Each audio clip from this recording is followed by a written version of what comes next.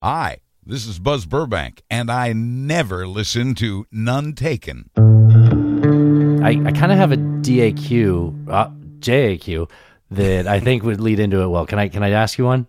Yeah, please. Okay, so this is a joke just for me, Alan, so I hope this works. What do you call an 11th dynasty northern Egyptian ruler that has a penchant for writing campy yet terrifying horror novels? 11th dynasty northern Egyptian gives it away, Alan. It's going to be embarrassing. Not 11th century, 11th dynasty. We're talking like thousands of years BC.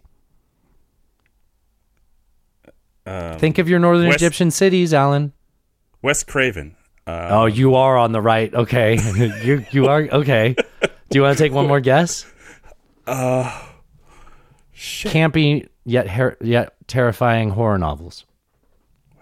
Stephen King. Stephen King. Yes, it's an 11th dynasty northern Egyptian ruler. So it ends with I'm King. having trouble remembering my 11th dynasty rulers. Well, think more about Egyptian geography and cities in northern Egypt. Alan, it's Theban King. The 11th dynasty was based out of Thebes. I almost just said Thebes. Yeah, you would have got it. I almost just said Thebes. I was so close. I can't believe you almost got that. I was like, no one's going to get this. I said it to Natasha, and she just literally rolled her eyes and didn't say anything. Should we hit record? Yeah, 1, 2, 3. That was fantastic. Oh, thank you. All right, you ready? I am ready. Are you recording? Yes. All right, well, you want to start a show? Let's start a show. That podcast is filling your head with garbage. No offense taken there. Well, it sounds like none taken.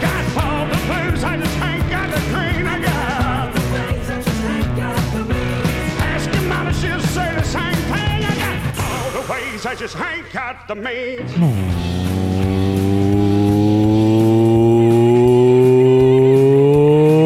Welcome to None Taken, the internet's only debate and current events show with your hosts Dustin and Alan.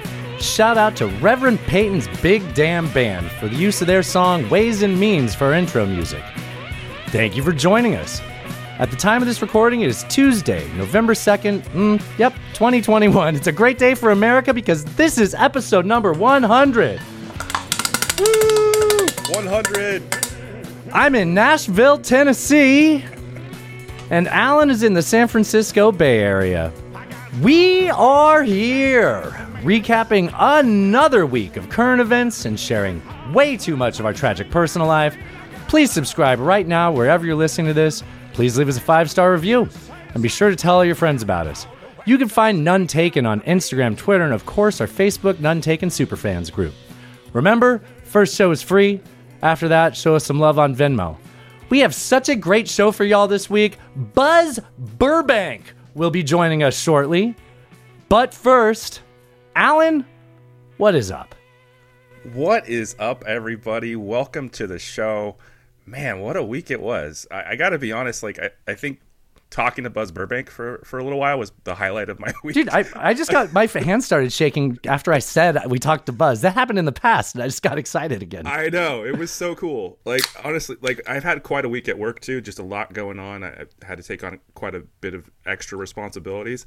And I was sitting on a conference call on Monday, and I was like, I just talked to Buzz Burbank yesterday. Right? Yeah, I spent most of Sunday saying that to Natasha. She's like, I get it. That's really cool. Like, you're not bugging me repeating yourself. Like, I get it. I'd be happy to. It was pretty damn cool. So you guys got to hear that in a little bit. So personal life, I didn't get up to a lot. I went to a new tap room. Not a new for me. It's been there for a while. I just haven't been there. It's in Albany, actually pretty close to the Ivy Room where I met the listener a few weeks ago, Jerry. And State Yelling Champion, yeah. So it's like a block down right across the street from there. Anyways, it was okay. It wasn't great, but I liked the ambiance inside. What was the place called? Albany Tap Room? Albany Tap Room. No, that's not new, is it? No, it's not new. I just never been. Uh-huh. So I'm still trying to find a place that's close to me where I can get like a nice burger and a beer sit down kind of place. Yeah. And I haven't really found a place. What about Hotsy Totsies?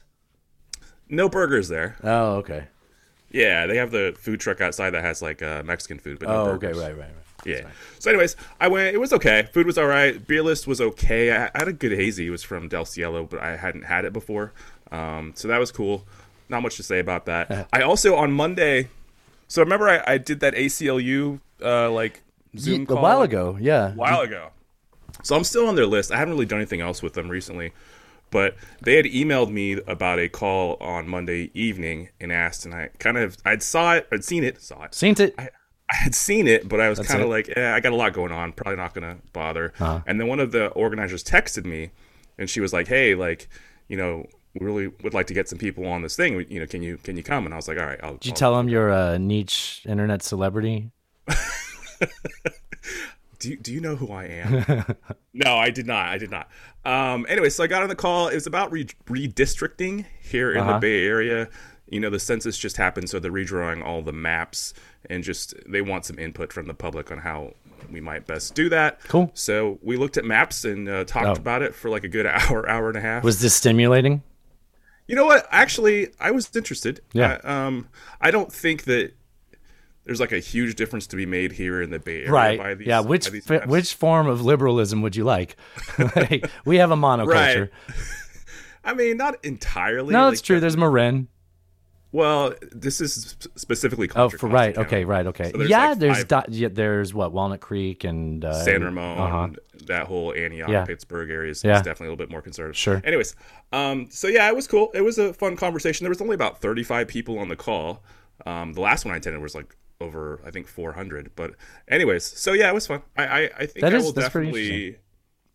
will definitely participate more with them. I find the conversation stimulating and interesting. So. And it's probably rewarding to be involved in something like that, Yeah, It's definitely. a lot better than just complaining on a podcast. Right, or just like watching the news by myself. Yeah. So yeah, that's how I spent my Monday night. That was about it. How about you, man? What'd you get up to? Friday, I was working at my first two calls were at Five Guys restaurants, and like the same strip mall in both places. There was like Five Guys, like a Payday Loan, and a GameStop. And the first one, I was like, man, all these people are lined up, and I was like, oh, well, it's Friday. It's probably like the last Friday of the month. Somebody got paid. They had to pay back the Payday Loan guys. They're all lined up. Then I go to my next call, and it's the same thing, and I'm like, what the fuck's going on at GameStop? Apparently the PS5s, like there was like a small shipment that made it through. But yeah, it's just sort of a follow-up, I guess, on our supply chain issues. That was pretty funny. The guy, like, after he got one of them, he went and hung out outside, out in front of the Five Guys I was working in.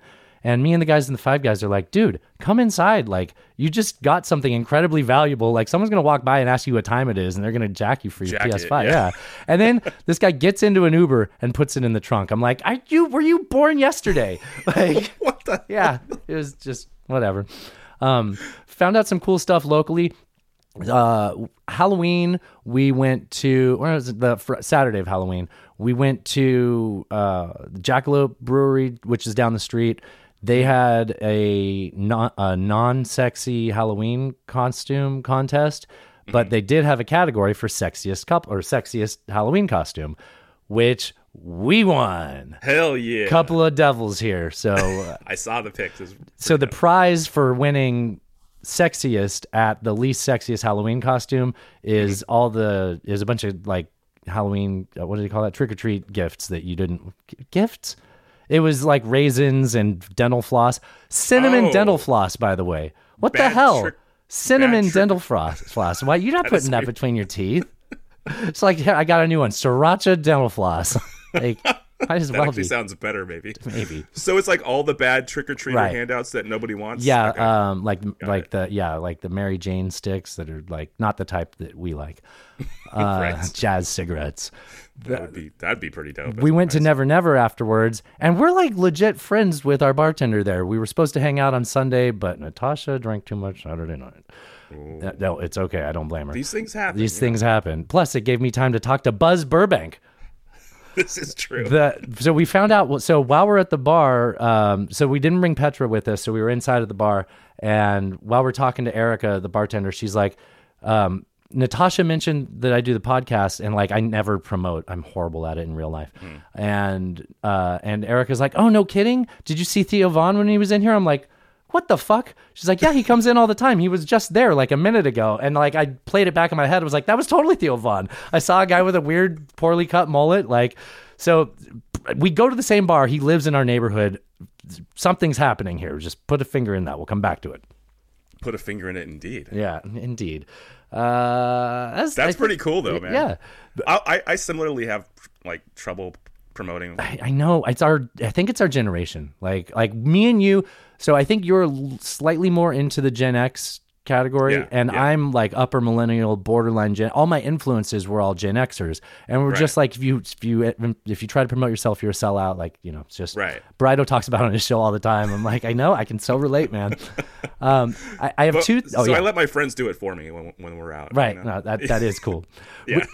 I have two links here. I want you to open them up and read them in order. So the first one, just highlight that one and open it.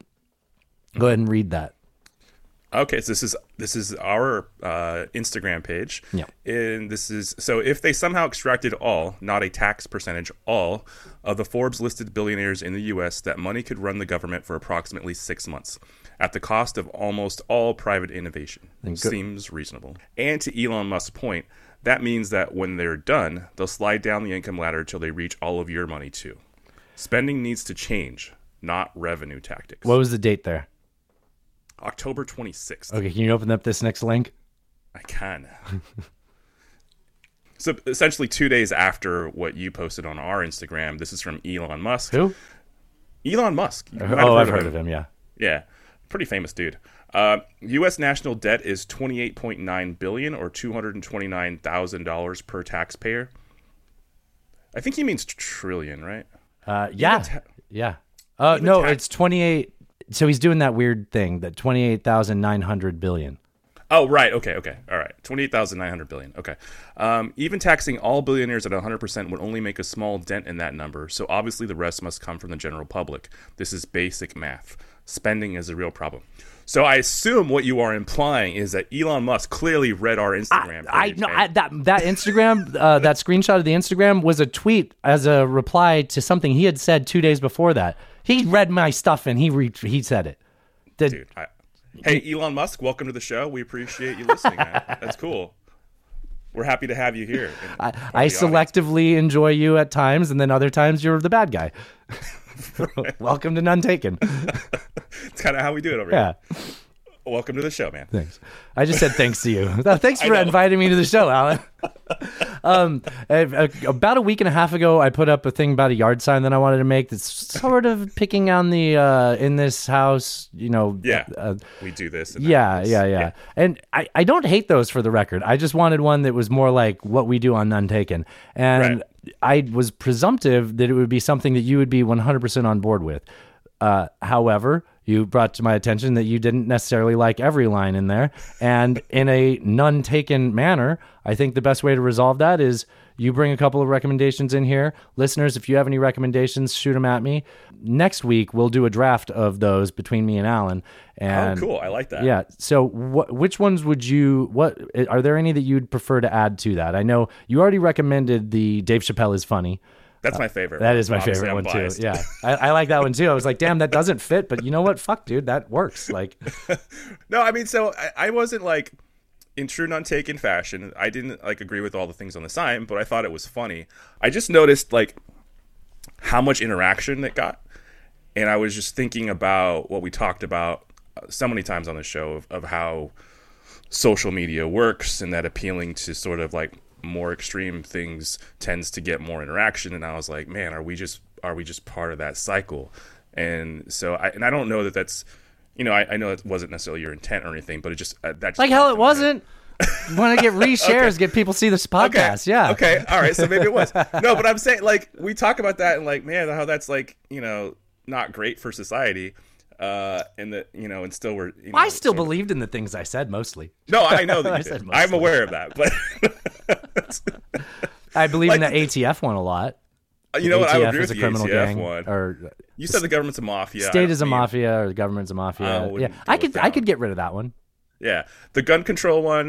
You know, like I think I explained my sort of position on gun control. I've many times on the show, but anyways, well, yeah.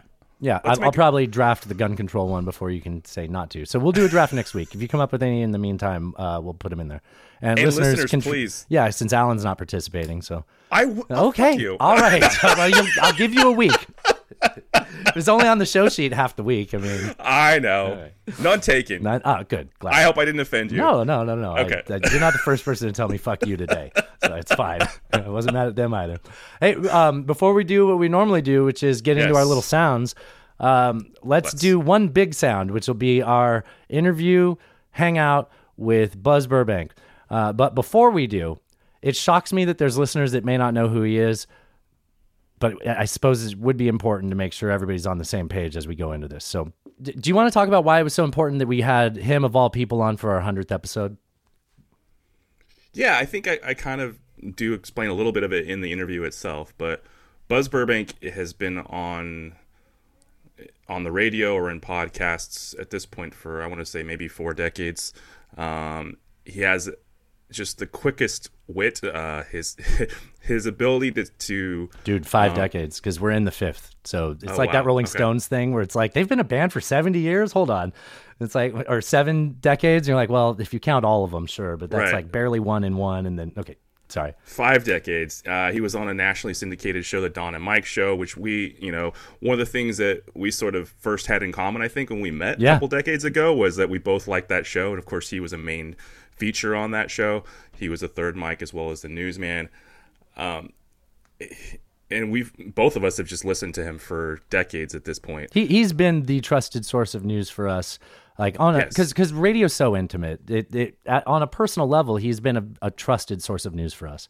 Right. And outside of that, I mean, he's a voice we've grown up being entertained by because he's funny too. He's funny as hell, and he always got the joke. Yeah. Like, there are a lot of, sort of stuffed shirt sort of guys who read the news. Yes. But not like him. Right. He gets it. Dude, what he did doesn't exist anymore. It kind of does. Because he's not like the guy that would come on NPR and read the news. He was the news guy on either a morning show or, but not like the news guy off in the corner. Like, he was interacting with the 2 other co-hosts, and like that's just those shows are gone. And like, if they still exist, they don't have a news guy, Definitely not. And he rode that all the way to the end. He's like, no, I've got plenty of altitude. I'm just going to coast this plane into retirement. Yeah. Just real quick, it's just like, he's been such a huge influence on us, basically a radio or a broadcasting hero of both of ours. And, I think we held it together pretty well during the interview, but we were both kind of geeking out a little bit. So maybe you guys can hear that in the interview. Yeah, I don't have anything else to add. Did you say we just get right into it? Let's go. All right, perfect. Test 1, 2. Can you hear me? I can hear you great. You sound awesome. I'm hearing you. Hang on just a second. Okay. Hello. Now. Hello. I mean, so I maybe don't know what I'm doing here. I don't use this very much. Let's try Very this. good. How's that? Can you hear us now? Yeah. All right. Awesome. When you say Buzz Burbank, you've said it all. That's nice. So welcome to the show, Buzz Burbank, the man, the myth, the legend, newsman from San Diego to Chicago to D.C., formerly of the Don and Mike Show, the Mike O'Mara Show, of course, Buzz Burbank's News and Comment, currently appearing weekly on the Bob Cesca Show over on the Sexy Liberals Network. We are so happy to have you. Welcome to the show, sir. Well, I'm glad to be here. Dustin and Alan, both, thanks for inviting me, and congratulations on your 100th show. It's very nice of you to invite me for your 100th show, and just let me know where to send the bill. Thank you, sir. That's awesome. Now, before I guess we get too much further into this, we will discuss it before we get into the show, a bit of an intro on you, but just for formality's sake here, Buzz, Michael, Mike, what are your pronouns? Just call me Buzz. We can do Buzz for our purposes here. So, Buzz, I got to tell you, sir, that so Dustin and I have been friends for nearly 2 decades at this point, and one of the things that we sort of had in common when we first met was listening to Don and Mike Show back in the day. So, so he and I have basically been listening to you on some medium for 2 decades at this point, which is so you're kind of a broadcasting hero, I think, for both of us. Who are some of your broadcasting heroes? Oh man, it depends on from an entertainment standpoint. I think probably David Letterman. Yes. From a news standpoint, gosh, I go back to the old guys. I like Harry Reasoner a lot. I like David Brinkley a lot. Currently, Rachel Maddow. Okay. Otherwise, it's just been a while, I think, since we've had somebody that good. Yeah. Yeah, I think you've always been known as sort of like a very pragmatic, sort of very compelling sort of voice of reason, I think, for news. Thank you. And, it kind of feels like, you talked about some of the older news people, even people like, Dan Rather, your Tom Brokaw, that had sort of that authoritative voice that seemed to come from the center. That sort of seems gone now. What do you think of the state of news currently? Oh, it's a mess, and I'm very saddened by it. I have been a staunch defender of the media, and I will tell everyone again right now that if the free press as we know it goes away, you will be sorry.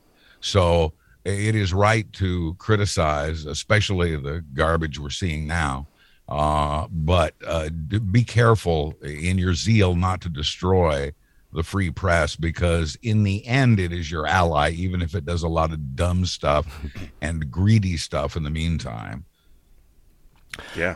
I think 24/7 cable news has done more damage than almost anything else to our public discourse, as well as to news, not just the 24/7 news channels, but then that was followed by social media. Mm-hmm. And between those two,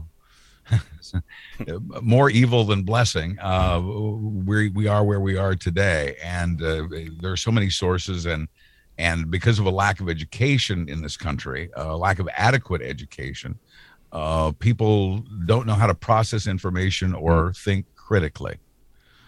I always came to you for my news, despite we have slightly different political outlooks, because your politics align with my morals. And that way, it's like it wasn't about. Like, I never had to worry about bias because it was about trust. Is that what's missing in modern media, do you think? Trust? Yeah. Trusted news sources? Yeah, and I've always thought that trust doesn't come from the authoritative voice or... Although you do have that. From the big institution. It comes from calling things as they are. Mm-hmm. That's how you get respect, I think. Be honest. And there's a great lack of that in the media right now. It's not that they're dishonest; it's that they're focused on the wrong things, and they are still many in the mass media are still married to the idea that we have to be fair, we have to give both sides. Well, when one side says the sky is blue and the other says the sky is green, there are not two sides to that story. There's only one side to that story, and the other needs to be reported, if reported at all, as fantasy.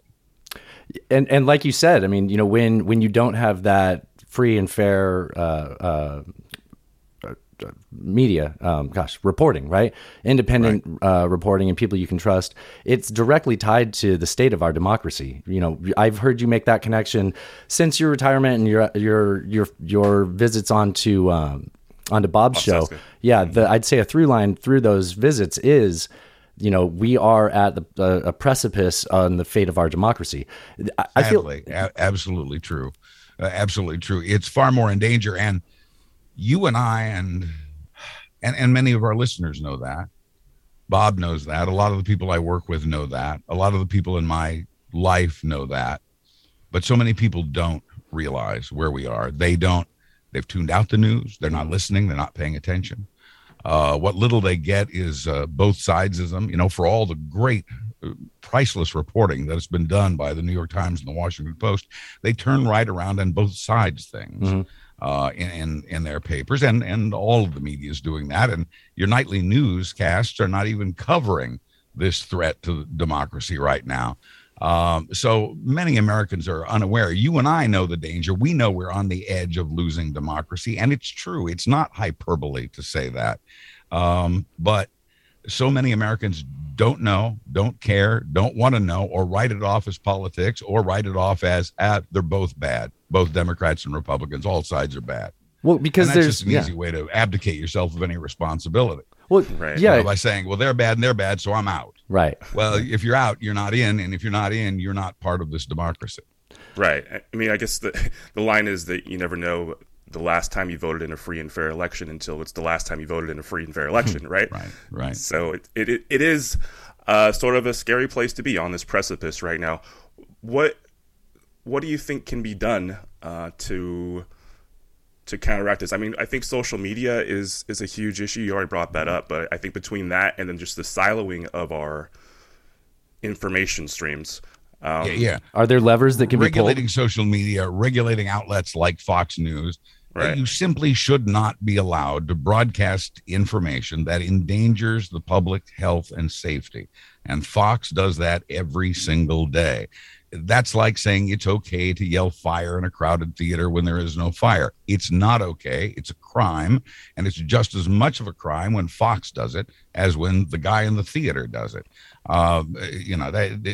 That's one thing. I mean, it needs to be regulated, these cable channels, in much the same way that we regulate broadcast material. Cable material should be regulated the same way.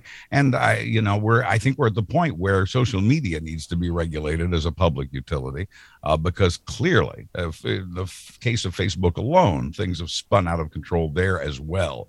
So what we have is a news media that's spun out of control and a social media that's spun out of control, and we need to rein those in. Long term, those are the things I think we can do near term. Long term, education. We have failed to teach people government, civics, your responsibility as a citizen. You know, what's expected of you. You have rights, but those come with responsibilities. We need to be teaching that. We need to be teaching critical thinking. It's going to take generations for any improvement in that education to have an effect. And unfortunately, we're saddled with a nation in which 36% are poorly educated or miseducated. And you can't undo that. It's hard to tell an adult, no, everything you know is wrong. Right. They won't hear it. You won't succeed. Yeah, civics. That's funny you say civics. I mean, I don't know why it comes back to me so easily, but I know for a fact civics was taught the second semester of my senior year in high school. So it's literally as you're walking out the door, here's how government works. And after that, and schools and educational systems, the school boards and such, became so focused on the test scores, meeting the test scores in math and science, and those are all vital. I mean, those are all really, really important. But if you drop the ball on teaching government and education, how government works, many of the people protesting don't even know how government works. Right. They don't know. They're operating out of a position of ignorance, and that's our fault as a people over time for failing them in education. And now we're paying the price for that failure. So long term, I think, in the short term, social media and public media can be regulated and should be. But long term, I think education is the answer.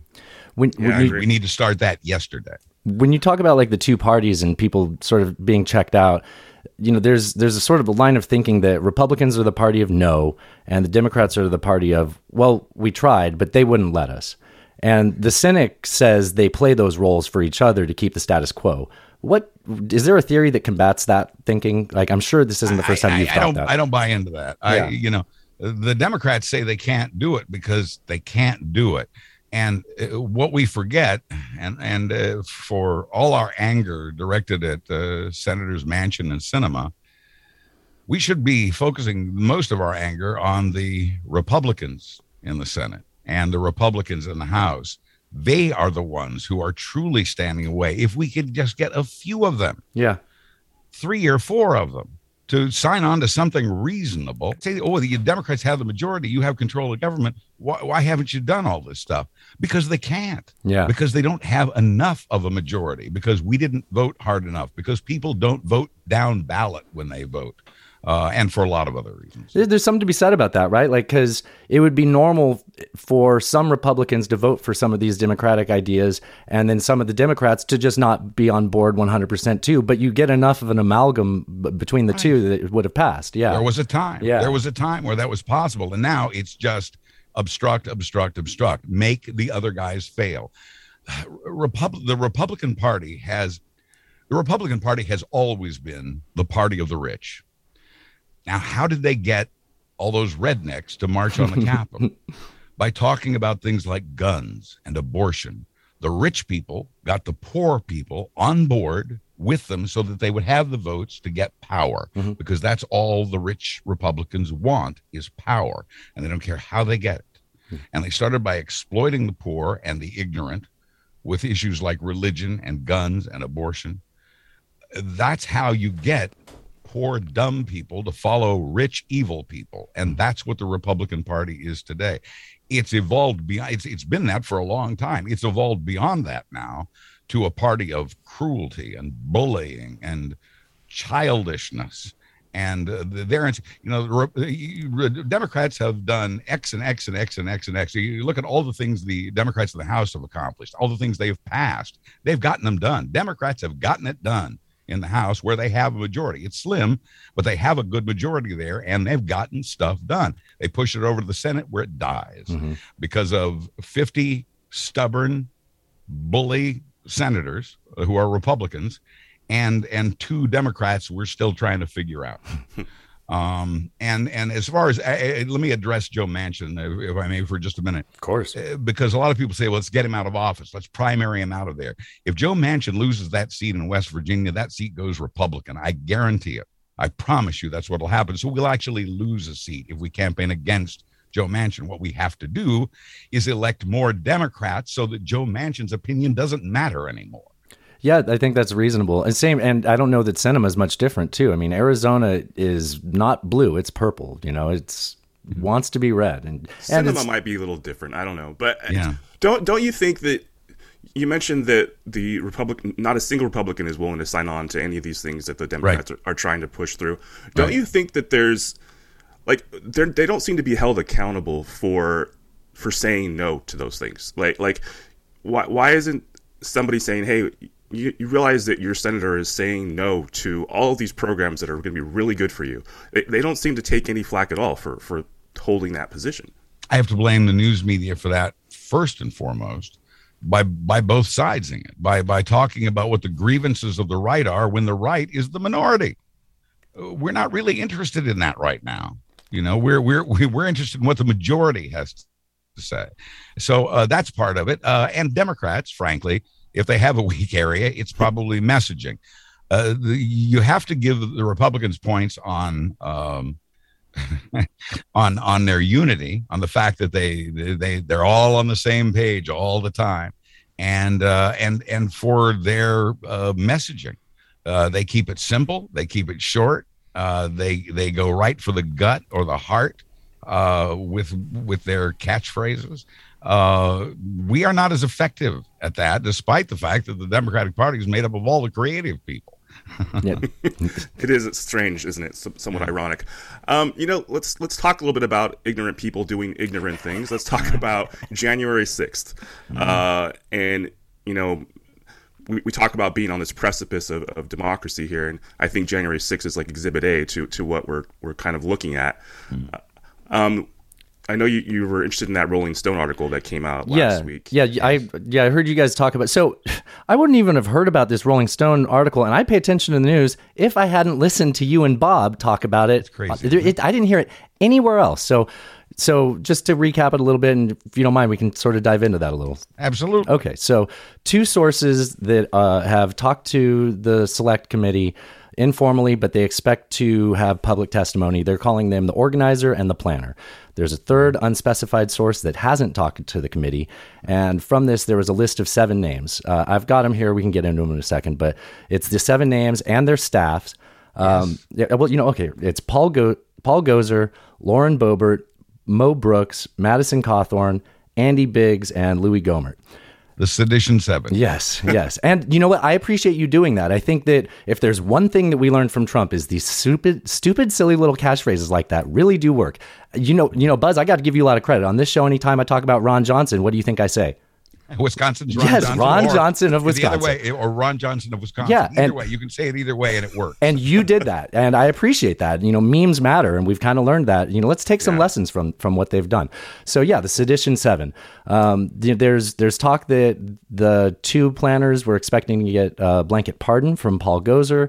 The committee seems to be focused on the Ellipse rally and what financed that more than anything. At least that's what's coming out from these sources. Let's get into a little bit more. There's the whole Ali Alexander side of it, what that event was supposed to be according to these sources.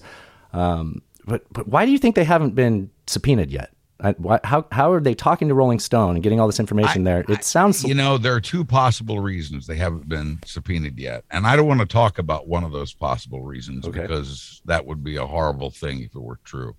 What I will say is, if you're a prosecutor, whether you're in Congress or in a prosecutor's office, and you're building a case, you want that case to be so airtight there is no way they can squeeze out of it.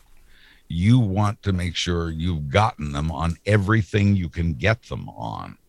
You want to make sure you've got a solid case that will pass a jury, right? That will irrefutable case, and to do that, you hold your cards close to your chest. You stay quiet.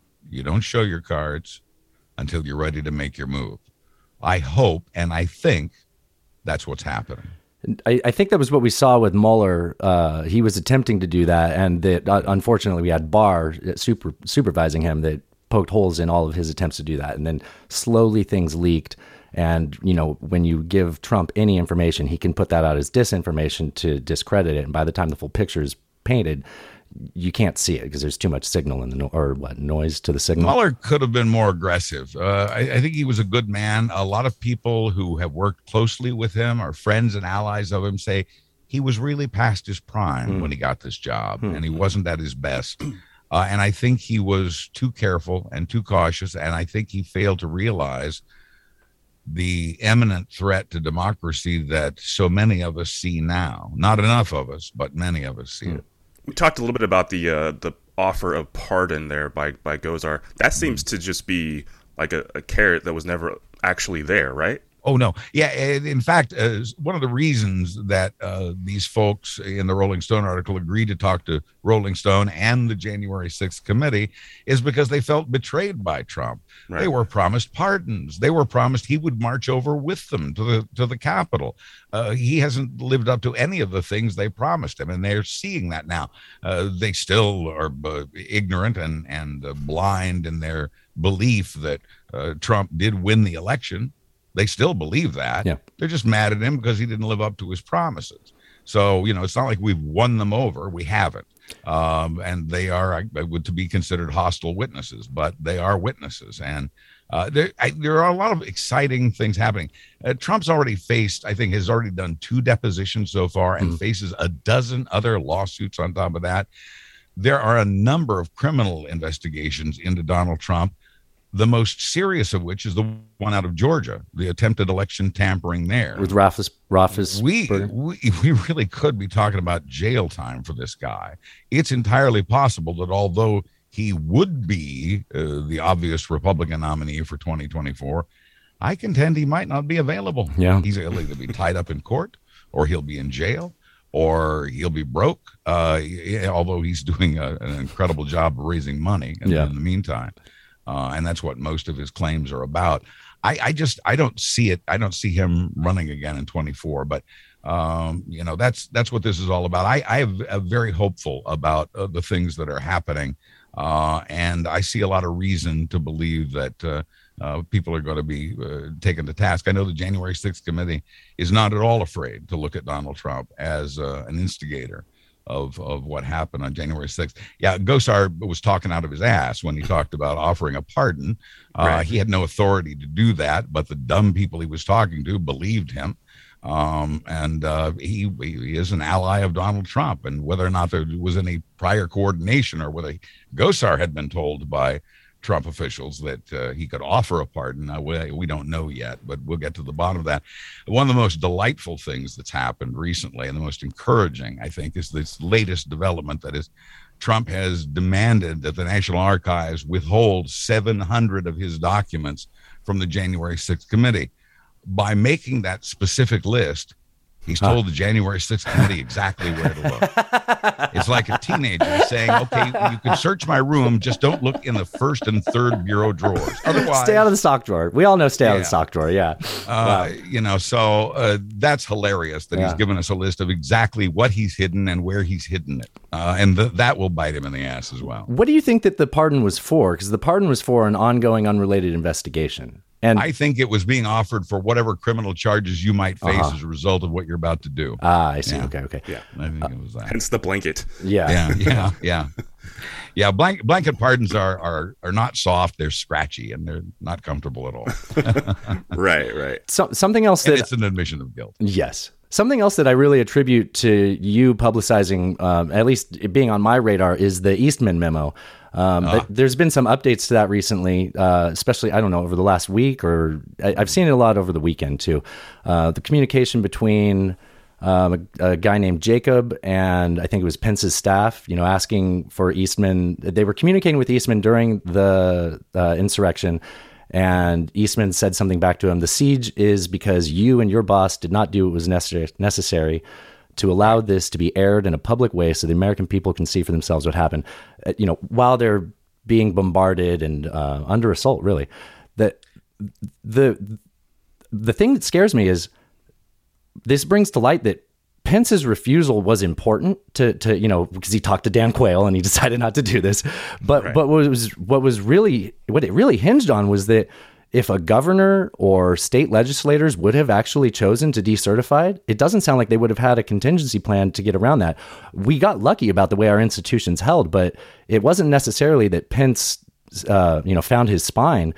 I don't know if he wouldn't have mattered what his spine was like if a single governor or legislature decertified their state's results. And that could have happened, right? It could have. Pence really wanted to do this. He really wanted to help with keeping Donald Trump in office. And he talked about it with a number of people. I think the last person he talked to was Dan Quayle, who said, no, man, you can't do that. You just can't do that. And it was that convinced Pence that he couldn't, and so he didn't. It was the right decision. We did get lucky. But what you just spoke of there, while we're sitting here talking, Republicans across the country are replacing our election officials with their own. People who believe the big lie are now going to be making decisions about our elections in the future. Republican legislatures are more inclined in the future to decertify elections. I hope that Democrats turning out in overwhelming numbers keeps Republicans from being able to do what they're setting themselves up to do here. They're kind of like the bully in the Little Rascals, where one of them gets down on his hands and knees and Butch pushes one of the Little Rascals over. The Republicans are setting that up right now to overturn our elections, to end our democracy, and be very fearful of that. There will be state and local elections in various places around the country on Tuesday of this week. Not the least of which in importance is the Virginia governor's race. But I worry, I hope that Democrats turning out in overwhelming numbers is enough to overcome the voter suppression, the gerrymandering, and the changing of election officials to believers in the big lie. This is a lot for us to overcome. Well, that's why HR 1 was so important, right? But unfortunately, the House passed it, and again, it died in the Senate. I just want to go back real quick to that Eastman memo. Yes, please.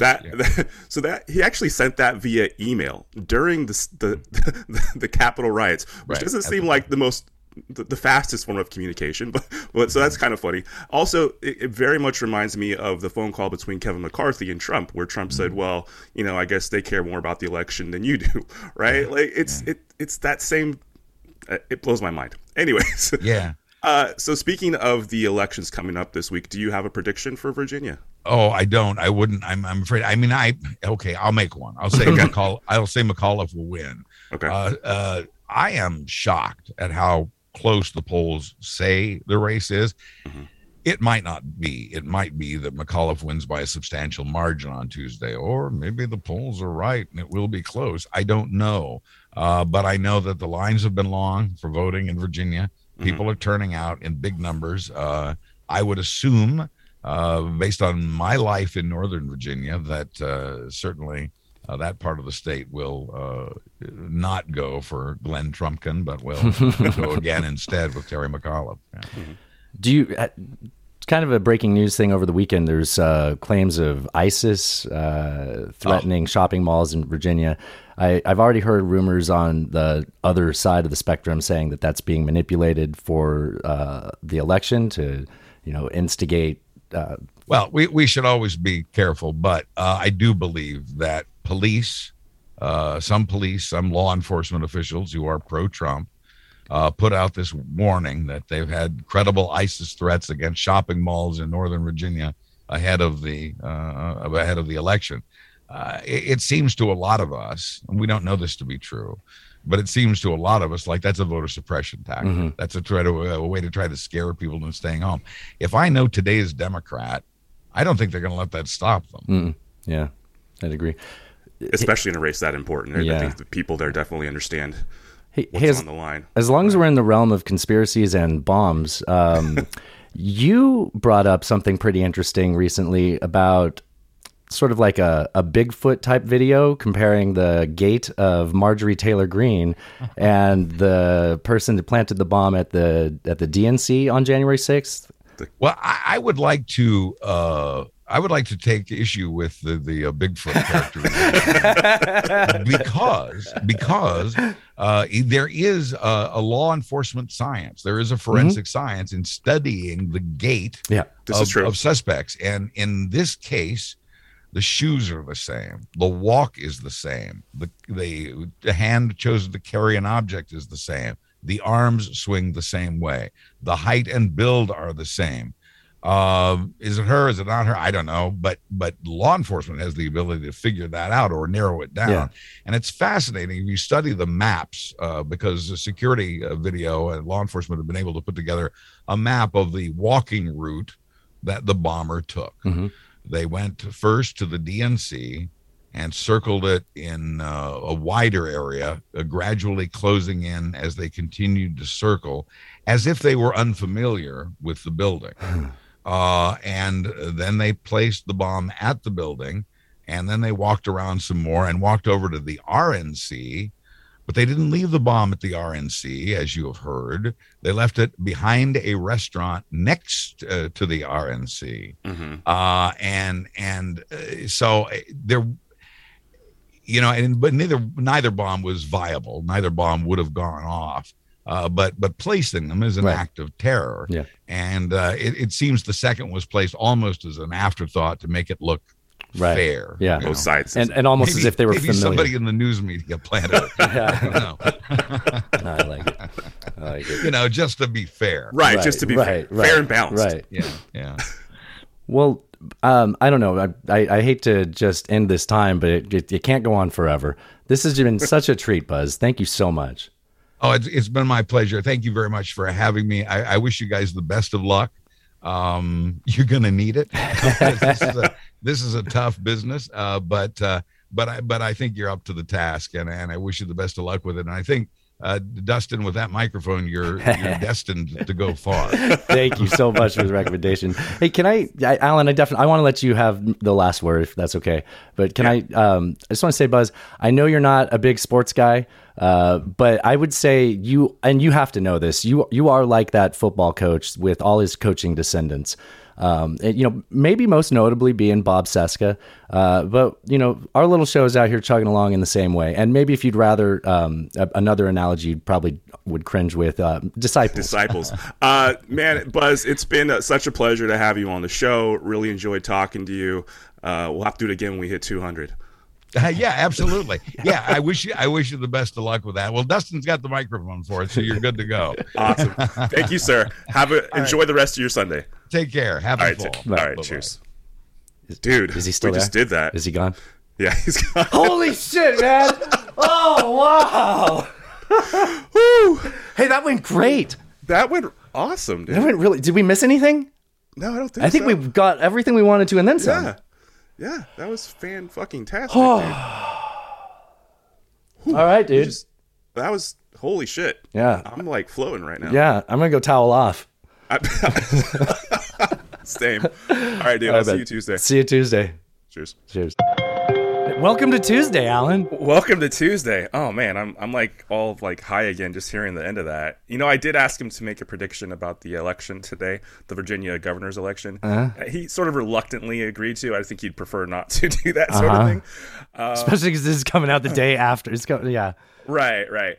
But so actually, right now it looks like Youngkin is going to take it. He's a couple 100,000 votes ahead. Oh wow.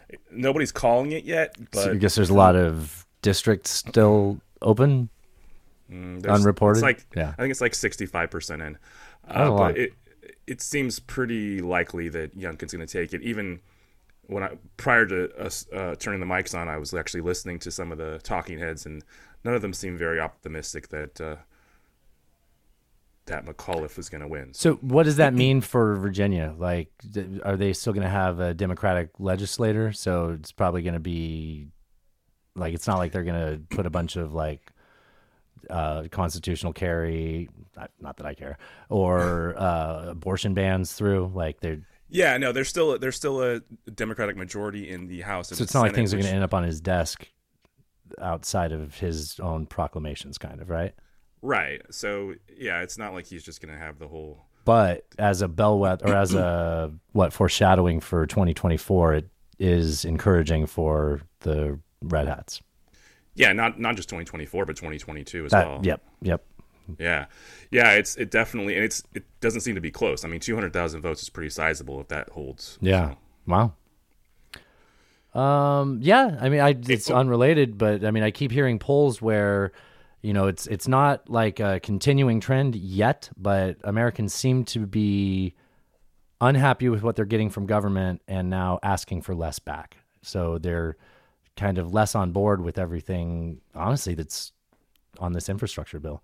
How did we get out of the interview and get this into other shit so quickly? Sorry.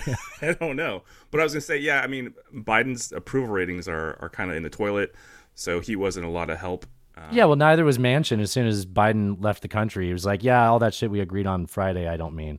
Like, he literally said, I agree on Friday. Come Monday, he's like, oh, I don't like this.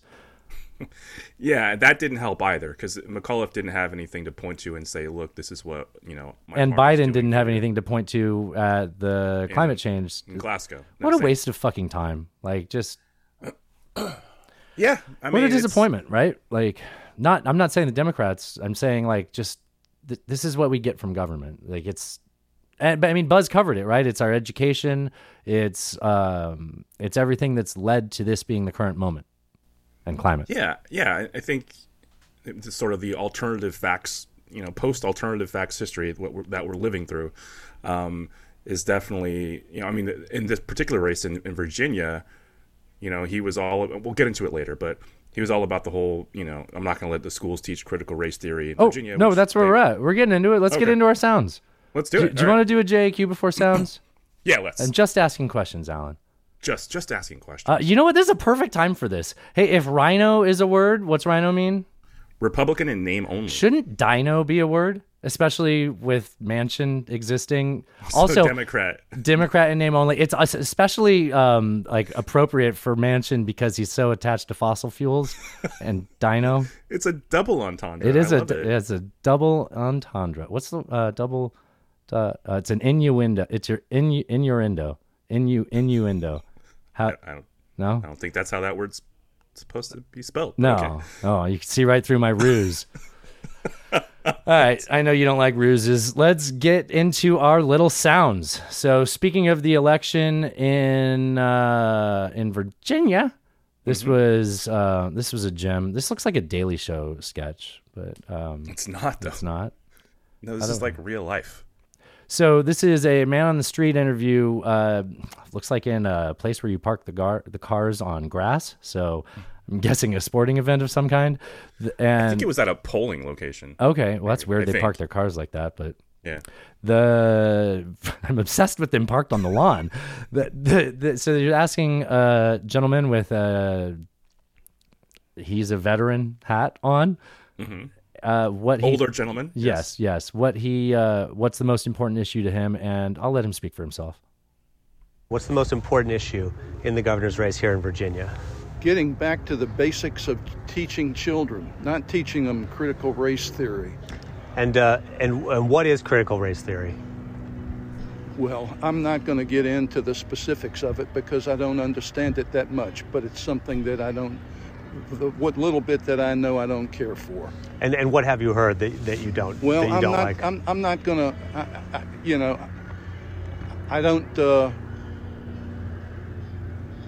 I don't have that much knowledge on it, but It's something that I don't care for. Doesn't that summarize just that way of thinking? Yeah. So what's the most important issue? Critical race theory being taught in schools. Let's talk about that since it's important to you. Yeah, I have no idea. Yeah, I don't want to have to. I can't hold a conversation on it, but it really matters to me. This has just been the pattern, right? It's just hijack something that it's not particularly important because it's not important to the politicians either, right? They just know that if they say it, you'll vote for them. So, for example, what's Youngkin's stance on schools, on school choice? What's Youngkin, since Youngkin made this whole race about what's the other guy's name? McAuliffe. Said about schools. What's Youngkin's stance on schools? He also believes in school choice, but okay. So is he a big school choice? Is that part of his platform? Does he really push school choice, or just does he believe in school choice? His platform was that he was going to come in and prevent the Virginia public schools from teaching critical race theory, which they don't in fact do. So that's what he campaigned on. Okay, that has nothing. That has almost nothing to do with education, right? Right. Okay. Right. I mean, this is the same guy. So here's what happened. Let me just pull back the curtain a little bit here, a little bit more to talk about here. So the kimono. Yeah. So McAuliffe has been a governor previously, right? So Virginia, you can't have consecutive terms. So you get one term, and then if you want to run again later after the next governor, then you can do that. So he was governor previously, and he vetoed a bill which was sent to his office by the legislature in Virginia, which would have allowed parents to opt out of certain education for their children, specifically like books they didn't agree with. I think I talked about this before. Yeah. And so Youngkin even used a parent in one of his ads, his attack ads against McAuliffe, who talked about how her kid was traumatized by reading this book and he couldn't sleep and all this stuff. And essentially the book was about sort of the roots of slavery in Virginia, right? And sort of, so it bothered him to learn something horrific about our country's past. Correct. Correct. I remember feeling that way too. Right, but that's part, you need to learn that. Right? Of course, it should take a minute. You didn't do this, and nobody you know did this, but know this. Right. Okay, that's totally reasonable. Totally reasonable. And so, McAuliffe kind of gaffed a little bit because the way he presented it when he was asked about it was look, I don't think parents should get to choose what their kids learn in school. And if you just take that at face value, it's just a fantastic soundbite. Right. So Youngkin definitely took that and ran with that ball, and sort of attached it to this whole critical race theory nonsense, which just doesn't exist. And I think that's why he was winning by 200,000 votes here. I don't have the audio of it, but I saw Bill Maher on his show was talking about how, critical race theory means you're doing experiments in the classroom where you're teaching kids by calling one group the oppressor and the other ones the victims. I'm sure that's happened, probably where you live, but is that by and large happening? No. Okay. No. So we've avoided talking about CRT on the show for a while because it's used to hijack emotions, and if we wanted to be the number one podcast, we could play all those tricks. We don't want to do that. Yeah. Yeah. So CRT came out of sort of studies in places like Harvard and places like that, where they were trying to figure out why equality of access wasn't equating with the quality of outcome. And so they're trying to figure out why, if people are given these opportunities that are equal to other people, then why are the outcomes not the same? And what they determined was, clearly there's be something else at play here, right? And so that's where things like systemic racism, et cetera, came from. And this all happened like back in the 80s and 90s. It's just sort of been rebranded. And now. the problem is that instigates. So there is the emotional response that comes from that, Sure. which we've talked about, and then there is the intelligent response to that. Which, I mean, I don't want to be the bad guy here, but let me at least portray the intelligent response to that.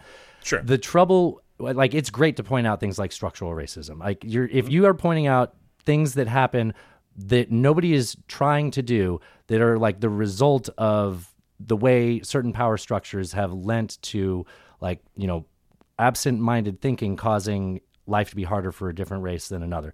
Totally Right. worth, like, saying is legitimate. Sure. What turns off, you know, honestly, people like me is the issue. So when people say things like it's a Marxist theory, it's Marxism, right? What they're trying to say is that critical race theory exists within a conversation about dialectics.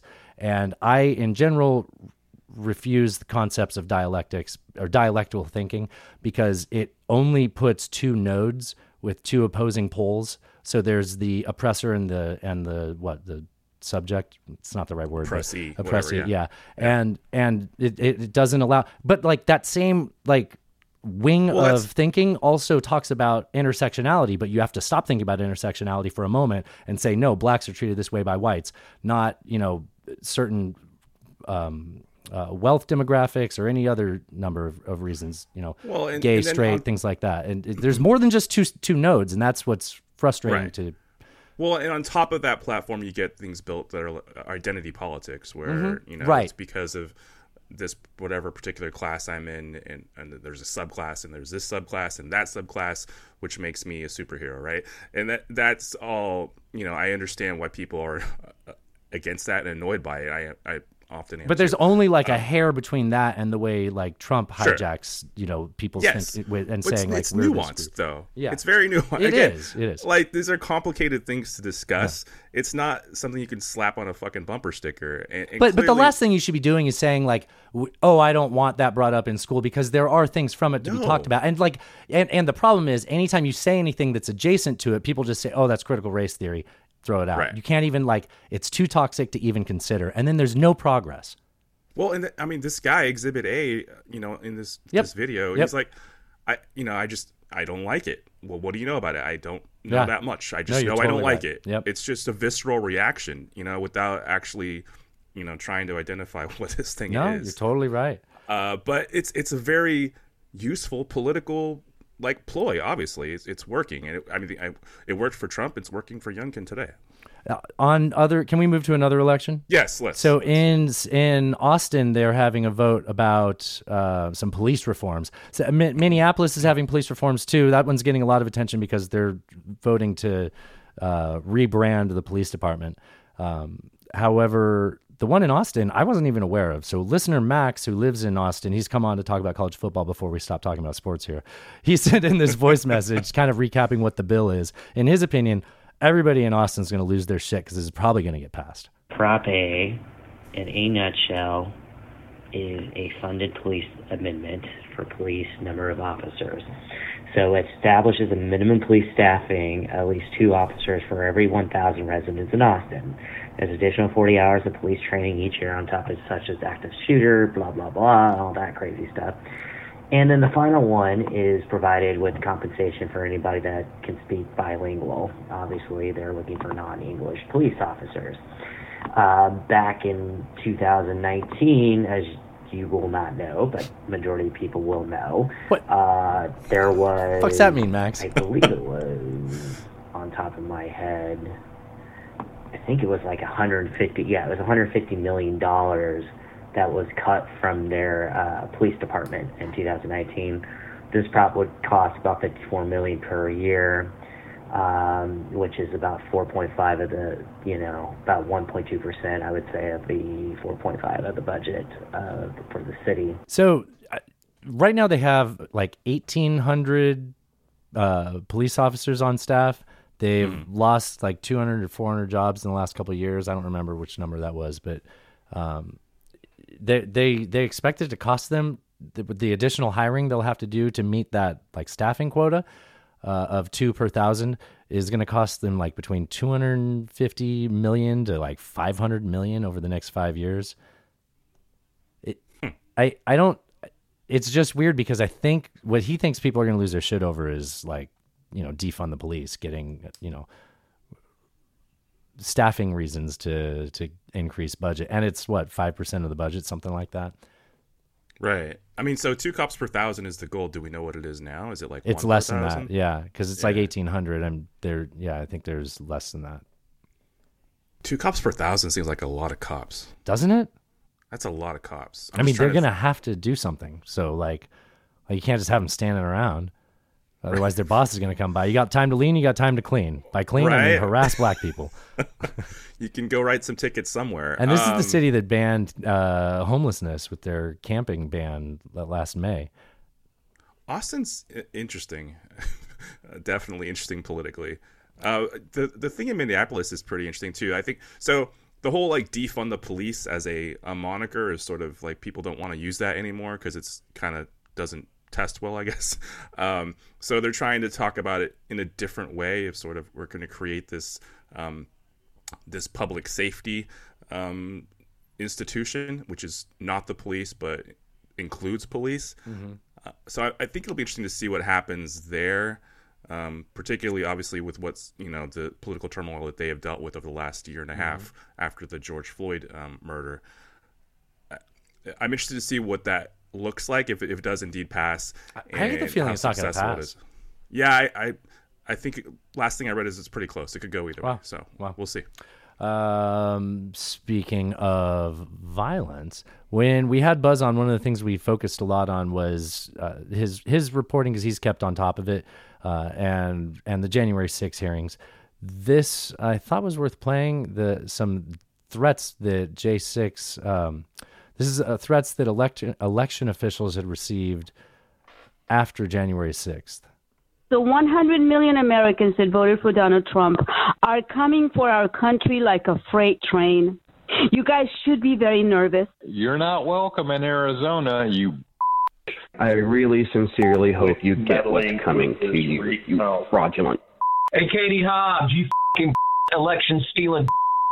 Let me tell you something, Rob Pitts. I saw what you did. Katie, you better quit getting in the way of this audit.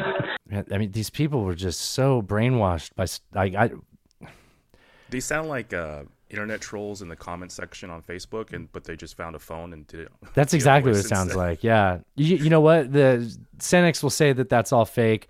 And when I thought that, because apparently I'm a cynic, it reminded me that first clip with the guy being interviewed about CRT. Did your radar go off a little bit? Do you think that whole thing could have been they were both actors?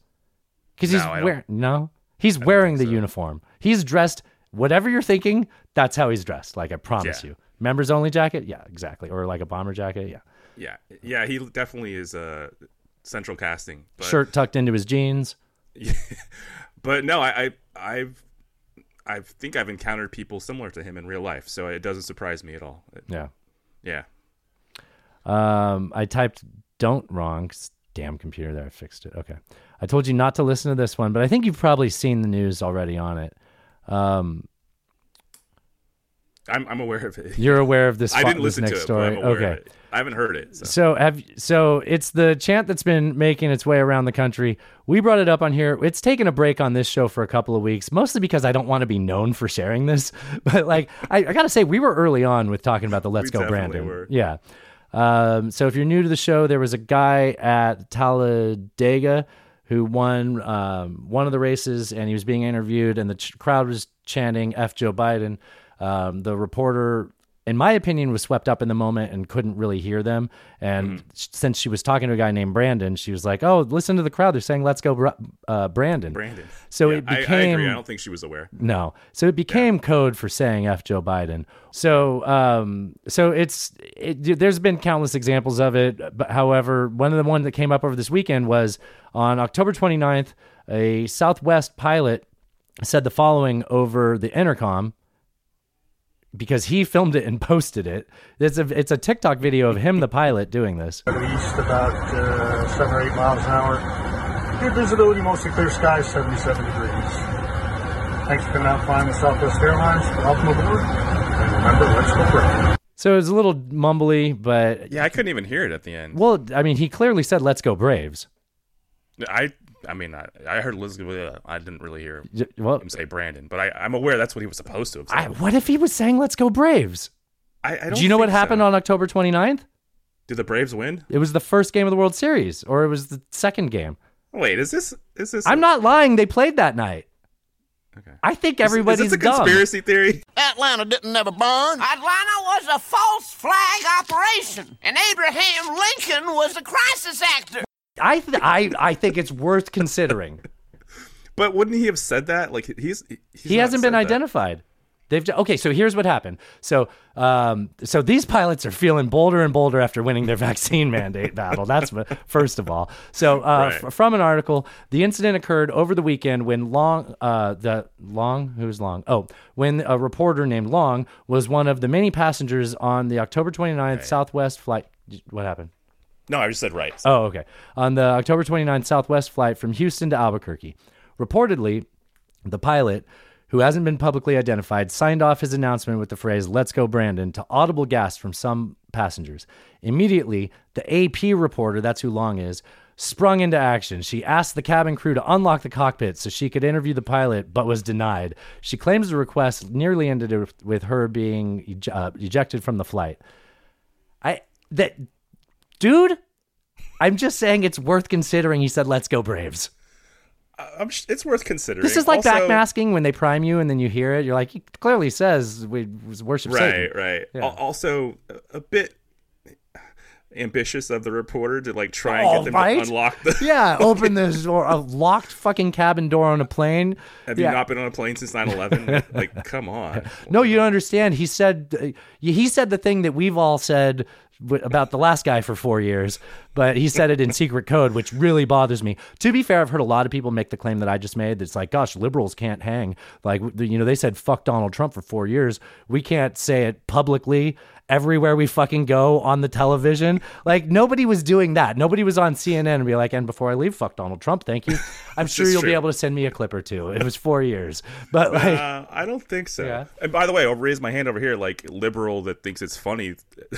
Let's go, Brandon. it is funny because it's subversive, right? Like, it's like, yeah. Okay. It's funny. And it's funny because they're not saying it, and then that thing happens in your brain. It's like a good rap lyric that has like a hook or a punchline in it, where you're like, I was vibing, and then you said something that made me think about something else. Like, you got me. Right. That's like the basics of like all joke. It's the benign violation. It's a benign violation. Nobody really got hurt. You reference to a bad thing, and then nobody really got hurt. It stops being funny once you start thinking of consequences of like the entire country chanting it, and then I look like an ass for putting it on the fucking podcast. But Sure. It did stop being funny. NPR got a hold of it and explained it. They're like, nobody's cheering on somebody named Brandon. Well, when NPR has to explain it, clearly it hasn't. It's not cool funny anymore. Yeah. Yeah. It's like talking about the Boogaloo now. It's like, oh, okay, never mind. I'm not a Capitol stormer. I just know the lingo. So a lot of people are upset with Biden, apparently. Glad we don't count apparentlys. Well, I think he must be aware of that, and he decided to apologize. For? I guess I shouldn't apologize, but I do apologize for the fact the United States, in the last administration, pulled out of the Paris Accords and put us sort of behind the 8 ball a little bit. I'm sorry to remind you that the planet's melting. But yeah, he was in Europe talking to some people. Wait, he was in Glasgow. Is that Europe? They left the EU. Wait, Scotland's still in the EU? Fuck, I don't remember. I think Scotland's part of the UK, isn't it? Okay. But don't put a gun to my head. I don't know. I mean, so that clip with him apologizing sort of seems strange if you take it out of context, just because, like, why is he apologizing for something he didn't do? However, he's speaking at the climate change conference in Scotland, and he's speaking to the international community when he says that, and he is representing our country. So he's saying, look, I'm going to apologize for what the U.S. did here in just walking away from everything that we had agreed to in Paris. So I think it made sense for him to do that, and I'm actually happy that he did. Oh, I would second that. So I think it's also because of, it's not what he said, it's the act. I think the tone of doing that, or the act of doing that, sets the tone. So what I mean by that is, with the last president, he went in there and acted like whatever he says, like completely cuts off and reverses a commitment that the United States made. Right. Like, first of all, the ego. But second of all, I mean, you're the president, so the ego. But so I think the tone of Biden saying this is to come across as, we are a continuation of the same country, and I have to apologize for what we just did. But it's a recognition and a reminder that we have to carry on with our commitments. And by saying we and me apologizing, I think I like the messaging of it. Yeah, I agree. I agree 100%. I don't know why I don't think it's appropriate, but I had a flash of simulacra there, though, because it's kind of like, does this really represent what it used to? But probably not. There's symbolism there, right? And when I started thinking about symbolism, I'm like, oh, well, watch out. Can you make sense of what I just said? Well, I hate to give you such a task. I know. Okay, like when you see the symbolism, then it subverts reality, or it becomes unreal. Like, it's not. When things are unreal, it's because they're masked by symbolism. So when you see too much symbolism, it's a good reminder. Hiding what's really there. Because like if you go to like early civilizations, it was just elite groups that said like, well, you need to worship us by giving us authority, and our way of doing that is having all the gold and putting up like sculptures and things to represent us. You know, that's how those things start, and it's still part of our brain.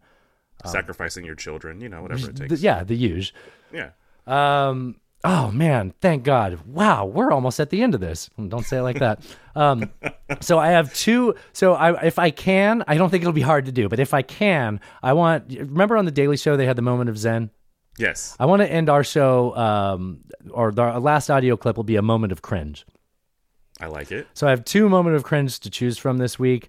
It's kind of tough to just, it's like kids, Alan. How can you have a favorite? Yeah. So are we going to pick one, or are we going to play them both? No, I'm going to play them both. So this is the former National Security Advisor, I believe. Mike Flynn, was he National Security Advisor? Yes. Yeah, so real human being. Just amazing to remember that. It's really nice. Big brain on that dude. Yeah. Clearly. He was a general, It's amazing. So he's gone on to be completely batshit crazy, just in public now, which is weird because, like, you think, well, yeah, Trump probably doesn't want anybody taking the best at anything away from him, and Trump was the best at that administration at saying batshit crazy things. This is true. All right, here he is. Fauciism. Fauciism is a component of the health side of fascism and Nazism, and it really does have to do with eugenics. And Fauci, Dr. Fauci, would be right in there in the same room with people like Dr. Mengele and Dr. Zell, who worked for the Nazis at the time of all of Hitler's experimentation on human beings. Not just Fauci. Fuck you. So, yeah, I just kind of shake my head at that statement and just like, what the health side of. I know, and Godwin's Law makes a second appearance on the podcast where, any conversation over enough time period eventually brings up Hitler. Something tells me that happens really fast with this guy. Yeah, it feels like that, doesn't it? Yeah. Fauci. He can't even say Fauci. Right? That's not by accident. So he's trying to attach the way Fauci fascism is spelled with fascism. Yeah. Yeah. Not the same, by the way. How do you spell Fauci? Isn't it like... F-A-U-C-C-I. Okay, and fascism is still an S and a C together, right? Right. Okay, well, that's how you get that sound, not whatever I bet he says what wrong. He puts the H in front of what. No, that's a Southern thing. I don't want to give him that credit. How does he say Juan, though? Oh, what were you saying? The Mexican name? No, Juan, But now you said the number one. Oh, okay. Well, okay, I can't. So as mentioned before, I had watched some of Bill Maher recently. And he had, do you remember Sean Spicer? Yeah. He was like the press secretary for Trump. Yeah. For a little while. Yeah. Not very long. No, but he was before I Heart Huckabee. Right. It was only it was not even a month, I don't think. No, it was longer than that. No, was it? Okay. Yeah, it might have been almost a year, actually. He was there long enough to be a Saturday Night Live impression. Character. Yeah. So he was on Bill Maher, and I just want to say, if I ever get behind some kind of a movement that requires me to sound like this in order to just set up the facts that I think you should be able to believe, just talk to me in private, man. This was looked at by people from both parties, and that people have come down on the idea that Trump lost this election, and you won't say it. And if you're either part of the big lie, or you're part of the conspiracy. It is not a big lie. The Wisconsin State Audit Committee just released a report. I have it here. You're just afraid. You're afraid of. I'm not afraid of anything, Bill. You're afraid of Trump. No, you're afraid of being I'm not afraid of Trump. Yes, you are. You're afraid of being. Hold on, time out. You said I've not seen. I have not. Then again, I wasn't on the campaign. I did not see evidence of widespread fraud. What I did say, and what I'm telling you is that in certain states where they sent out ballots that were not requested in violation of a law, that should concern everybody. But he still lost the election. Okay. Okay. So now. worry about Biden. Okay. So he did lose the election, Trump. Biden's president. Can't say it. He won't say it. He can't, he just physically cannot say that Trump lost the election. Did you hear how high-pitched his voice went? How he couldn't just, sit there still and, communicate his point? This was the guy hired by the president to communicate his ideas and field questions. This is true. I mean, that was his whole job. Can I say something that he tried to say very calmly? And this is from me. I don't do that very well. Okay. In California, they mailed my brother in Arizona, who has been registered for 6 years in Arizona, a California ballot, a mail-in ballot, the whole thing. Not the request for it, the ballot. Right. And this happened. Yeah. We were aware of this happened. Now, yes. Granted, what's that going to do? Make California blue? No. If anything, that might undermine. California might not want to do that because the guys that moved to Arizona probably got there to get away from you. But I actually hadn't connected that dot until I said those words. But that would have been something worthwhile to say. And if you could come up with a scheme where that could affect the outcome of the election, that's been rolling in my mind ever since then. There is, but nobody talks about that. They talk about bamboo fibers and, And that tells you that they don't see anything anywhere else, right? We both listened to that podcast about the origins of the virus by Lawfare blog. Did you listen to that one? Yes. One of the best points in that was, look, I totally see why the lab leak makes sense. In fact, I can totally buy onto it. Here's the biggest reason why that might be plausible. China, this is the biggest case against that being plausible. China, when this happened, was as caught off guard as anyone else. And if their government was in charge of that virus and that leak, they would have known. The counter to that, though, is just like we learned in Chernobyl, people don't communicate in that kind of structure. So, it could have been stuff where people didn't want to admit to it. And that's just as much evidence for it being a lab leak, too. But there were local officials who didn't report up because they were afraid of the consequences. That podcast actually did a really good job of how to get us here, steel manning the argument, Yeah, it really did. How to get us here, though, is comparing that to this. Well, in that he's not able to do that. He's hanging on to some fantasy where Trump won the election, as opposed to just trying to say, look, there were some things that happened that were kind of weird, and maybe we should look at that. But clearly, Trump still lost the election, and any of these anomalies were not significant enough to change that fact. But I still think it's important that we pay attention to these things. That would have been the reasonable thing to say, right? Again, he was paid to communicate the president's ideas and field questions. You just took a question from a dum-dum and sounded better than him as the response. I don't get it. I don't get it, man. How do these people with power exist in the positions they're in? It's a Coen Brothers movie. The simulation, man, is cracking. Yeah. Well, no, I guess so. To answer that question more strenuously, is just the people in the right place at the right time. People with the right degrees and the right donations and the right donations. That's just like DeJoy. I was just gonna say that's how DeJoy's the postmaster. Love you, man. That's why we do a show. Right. Do you want to get out of here on a quote? Yes, let's. Okay, so I thought this quote was very appropriate considering we had a newsman on. Indeed. Do you want to read it or can I? Go for it. Okay. I'll probably. That's a good desk pound, right? That's good. Can you hear it? I can hear it. Okay, all right. Never forget, the press is the enemy. The establishment is the enemy. The professors are the enemy. The professors are the enemy. Write that on a blackboard 100 times and never forget it. I didn't expect you to do an impression. It wasn't a good impression of Richard Milhous Nixon. It was pretty good. I bought it. Thank you. Yeah. Thank you. Yeah, listen to that guy. Yeah, so, just let that source invert the message, and I think you can do that on your own. Thank God we were recording. Okay. Alan, see you talk to you. I'll talk to you tomorrow. I'll talk to you tomorrow. Let's talk tomorrow. All right, talk to you That was fun. That was fun. Cheers. Cheers. I'm pooping right now. Is Kevin McCarthy a moron, and if so, why? I come without explanations or solutions. Ted Cruz, go fuck yourself.